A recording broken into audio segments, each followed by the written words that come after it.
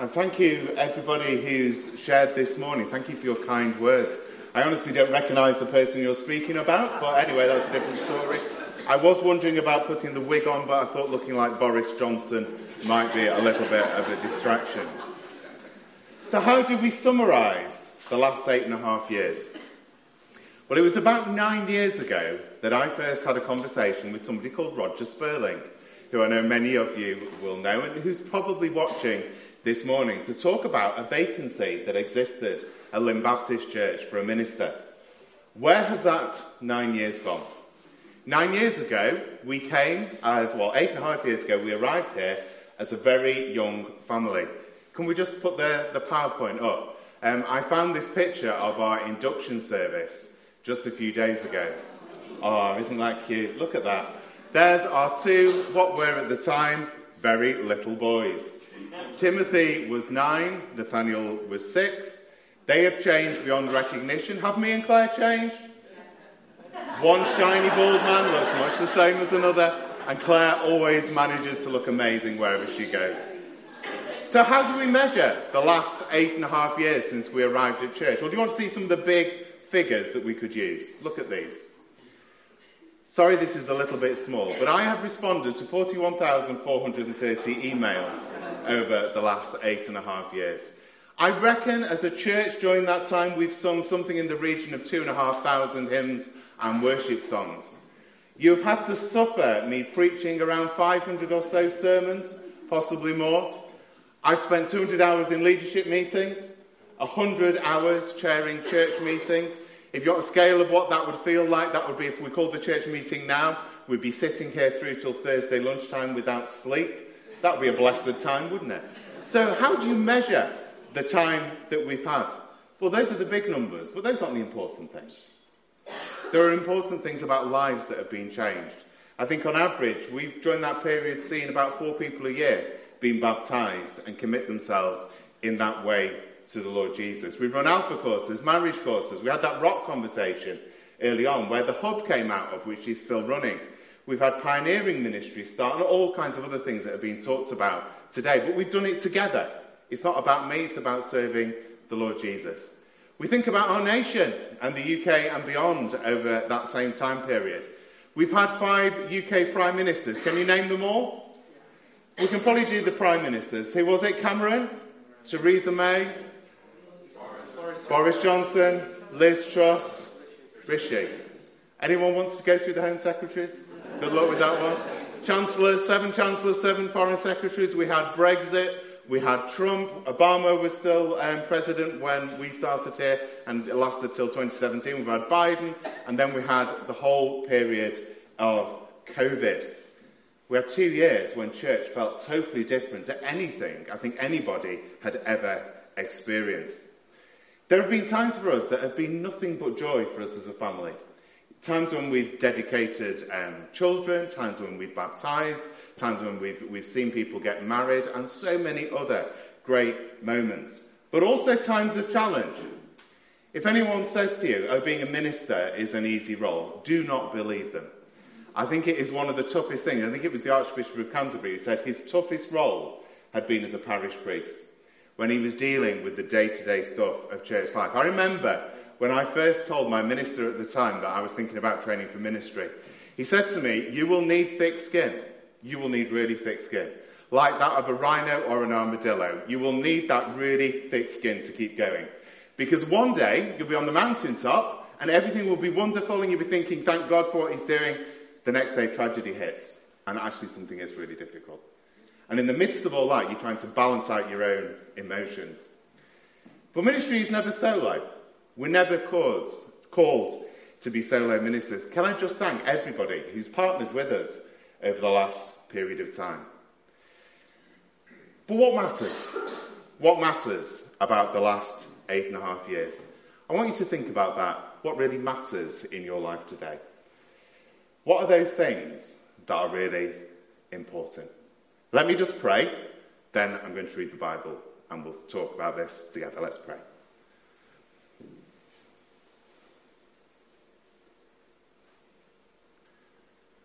Lord Jesus, we thank you that you are a faithful God. This morning I want to thank you for every person who has been in this church over recent years. I want to thank you for each leader and staff member that we've had the privilege of serving alongside. We want to thank you for each church member that's played a part in partnering in the gospel. And Lord, as we open your word this morning, we just want to look at this question: what really matters? What matters in the life of a church? What matters in our lives as individuals? So we just pray that as we open your word together, that you would inspire us this morning, not about human beings, but about you, who came and lived amongst us, who died for us, who rose again so that one day we will rise and we will reign with you forever. So we ask it in the name of Jesus. Amen. So if you've got a Bible with you, do you want to turn to the book of 1 Corinthians?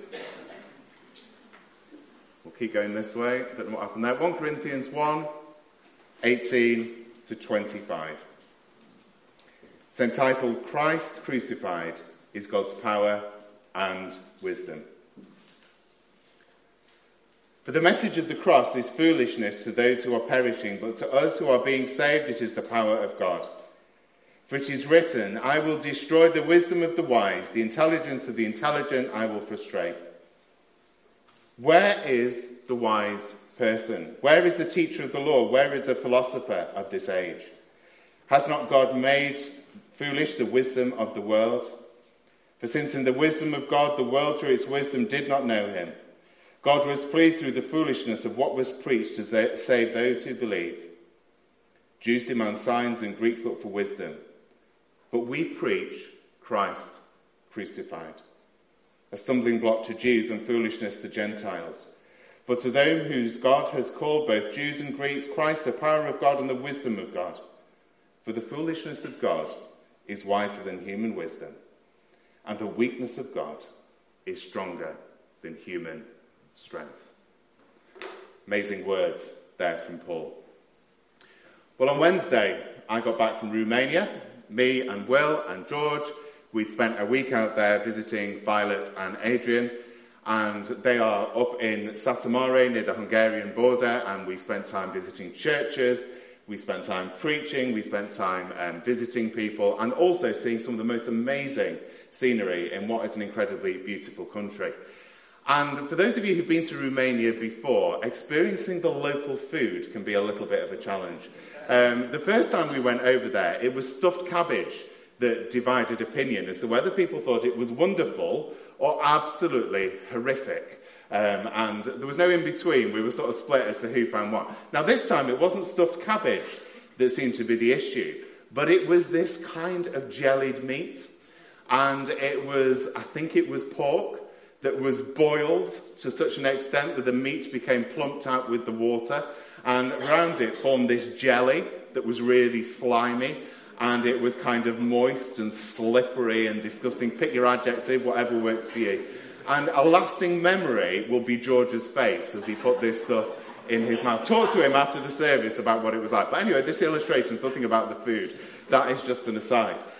It was really encouraging in Romania to see how God is working. And there was one of the churches that we went to in a little place called Petin that I think 5 or 6 years ago had about 8 people there. The room was full. There were 30 plus people there, from babies right the way through, all the age groups represented. And if you looked at the church Facebook page, you will have seen us singing How Great Thou Art. Some of us singing in English, the rest of the church singing in Hungarian, which is the language they speak over there.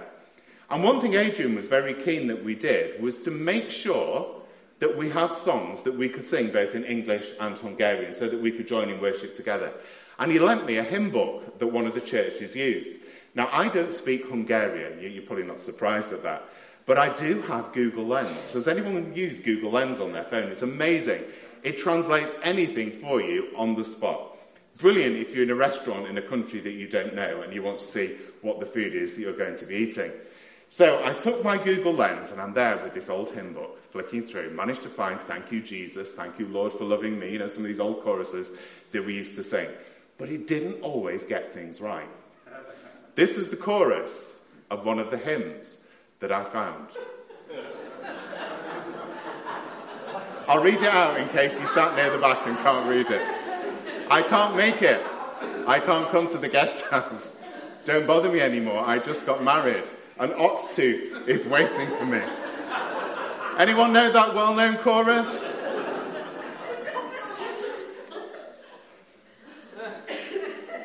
Anyone know that? No. It's interesting, isn't it, how things get mistranslated.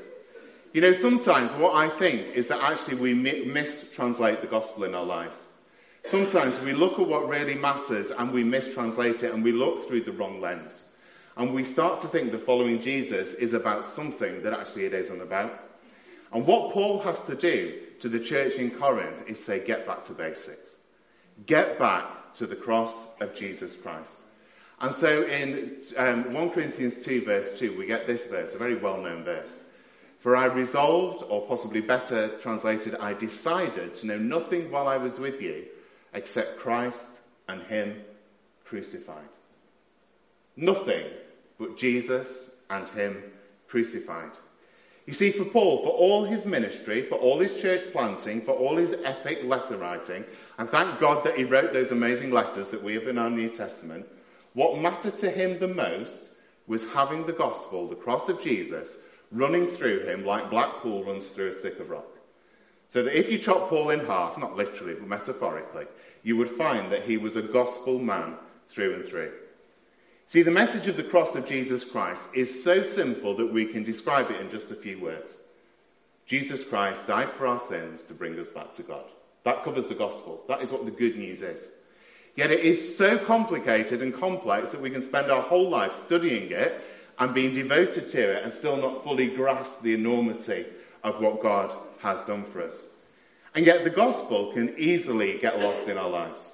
It can get lost in the life of a church. We can focus too much on other things. Now today is the last time I will get to preach at LBC, at least for a while. Do invite me back. I will come if you invite me at some point in the future. Well, can I encourage you to do two very simple things this morning? This is nothing that I've not said before. Let Jesus be central and his cross. Let it be central in the church. Don't get distracted. And then secondly, be empowered by the Spirit. Because you can't do the first without the second. If you try and do it in your own strength, you won't get very far. You see, for churches, it is really hard to keep that central. As individuals, it's really hard to keep that central. We are in a spiritual battle. And actually what I find out in my own life is the enemy will do absolutely anything he possibly can to keep me distracted from being a gospel-centered person. And I mean literally anything. Good stuff, bad stuff, you name it, I will get distracted. For churches, it is so easy to get distracted. You know, the church here, it's wonderful to have a full church with loads of people as part of it. It's amazing to have this amazing building that we've talked about that was renewed and refurbished a number of years ago and is now fit for purpose for the next season of ministry.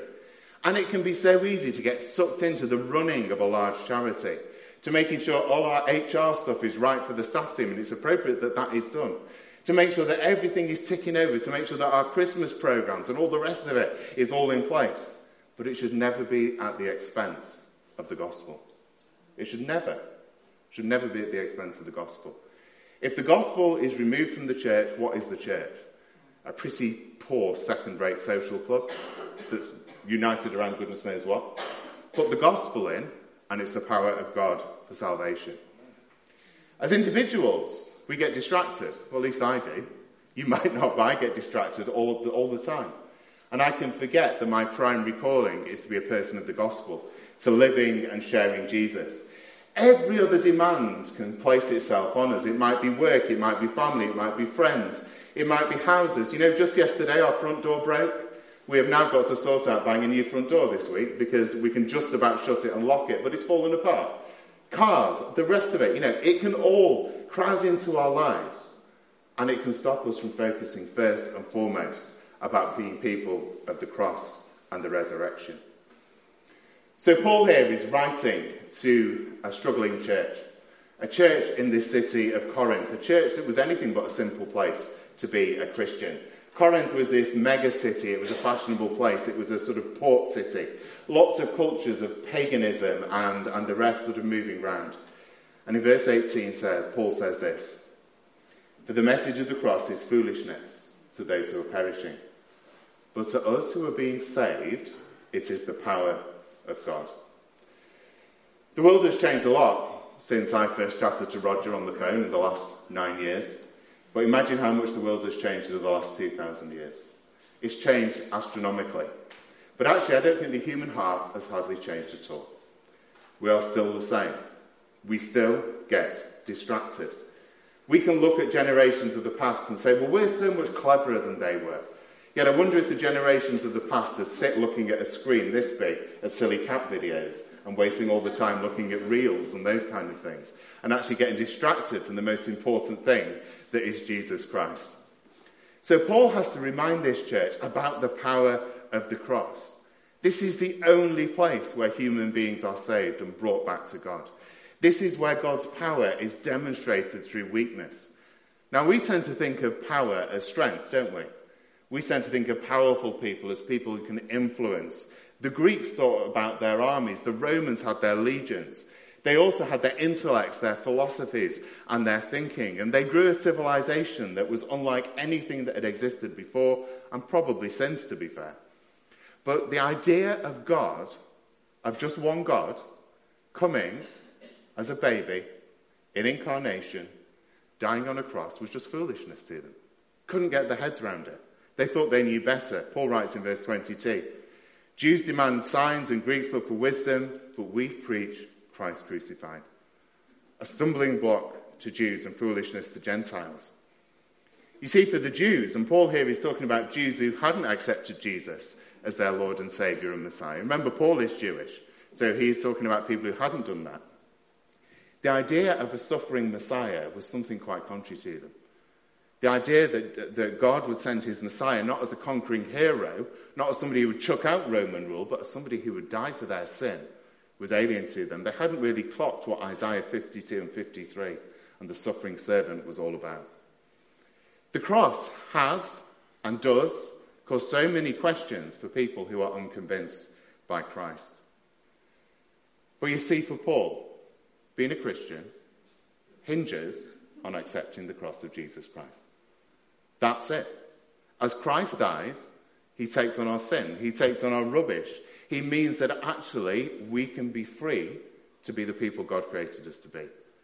We can be free to have that relationship back with God. The cross where, because sin is defeated, the very thing that sin causes, death itself, is also defeated. It's at the cross we walk into freedom, we walk into new life. It's at the cross and through Jesus' rising again that we can become part of the new creation.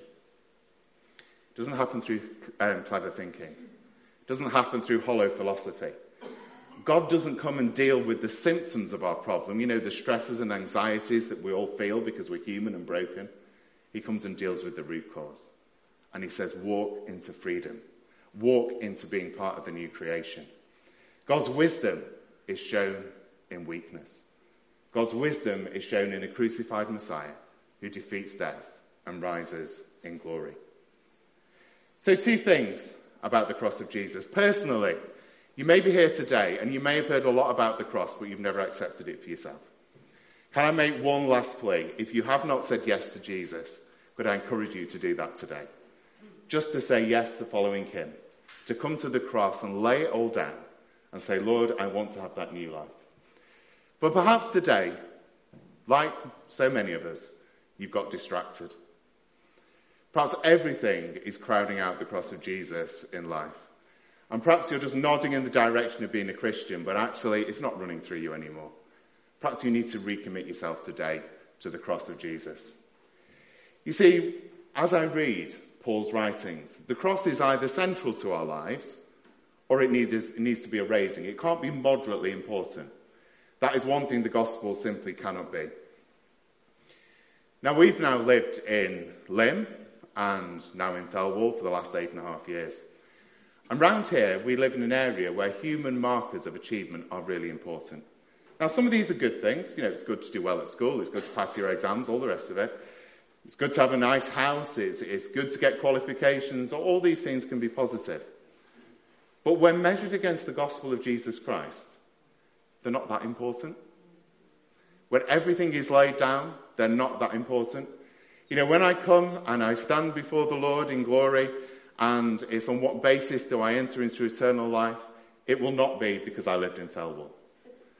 It will not be because I've got an MA in contextual theology, and I'm still not sure quite what that means. It won't be because I drove a reliable Honda Civic. It won't be even because I own a border collie, important that there is. It won't be because I support Stockport County. None of these things will matter at the judgment seat of God, only that I put my faith in the Messiah. That is all. So what is your life measured against? Is it measured against the cross of Jesus or something else? Do you need to reevaluate? What's our life? What has our last 8.5 years been about? What will the next, if God gives us another 8.5 years, what will that be about? Will it be about the gospel and serving Jesus?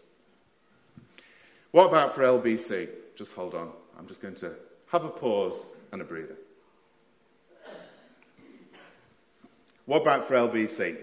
See, pastoral vacancy is often a weird time for churches. It can be unsettling when a minister leaves, but it can also be really freeing. You'll get to hear loads of different people preach. Yay! What a blessing that will be for many of you. Loads of different people lead, and people sharing their vision for where the church should be going. Now, ministers, we're a funny lot, ministers, because even with the best intentions, and even though we probably try not to do it, the danger is we anchor churches down into our style of doing things. And once the minister isn't there, the church is more free to start to shape future and start to think about where the church is heading. Now, I've seen churches that when the lead minister leaves have blossomed so much that you think, well, why was the minister there beforehand? It's my prayer that that is what happens here, that you are so focused on Jesus that actually you continue to blossom as a church. But sadly, that isn't always the case. And it is very easy for churches to slip into maintenance mode. And it's very easy for churches to lose the focus on the gospel. And there can be a phrase that pops up all too often. It says, when the new minister comes, they will. And whatever you happen to want to happen in the life of the church gets pushed forward to when the new minister arrives. Can I encourage you? Stay focused around being a gospel church. Stay focused around Jesus. Stay focused around the cross of Christ.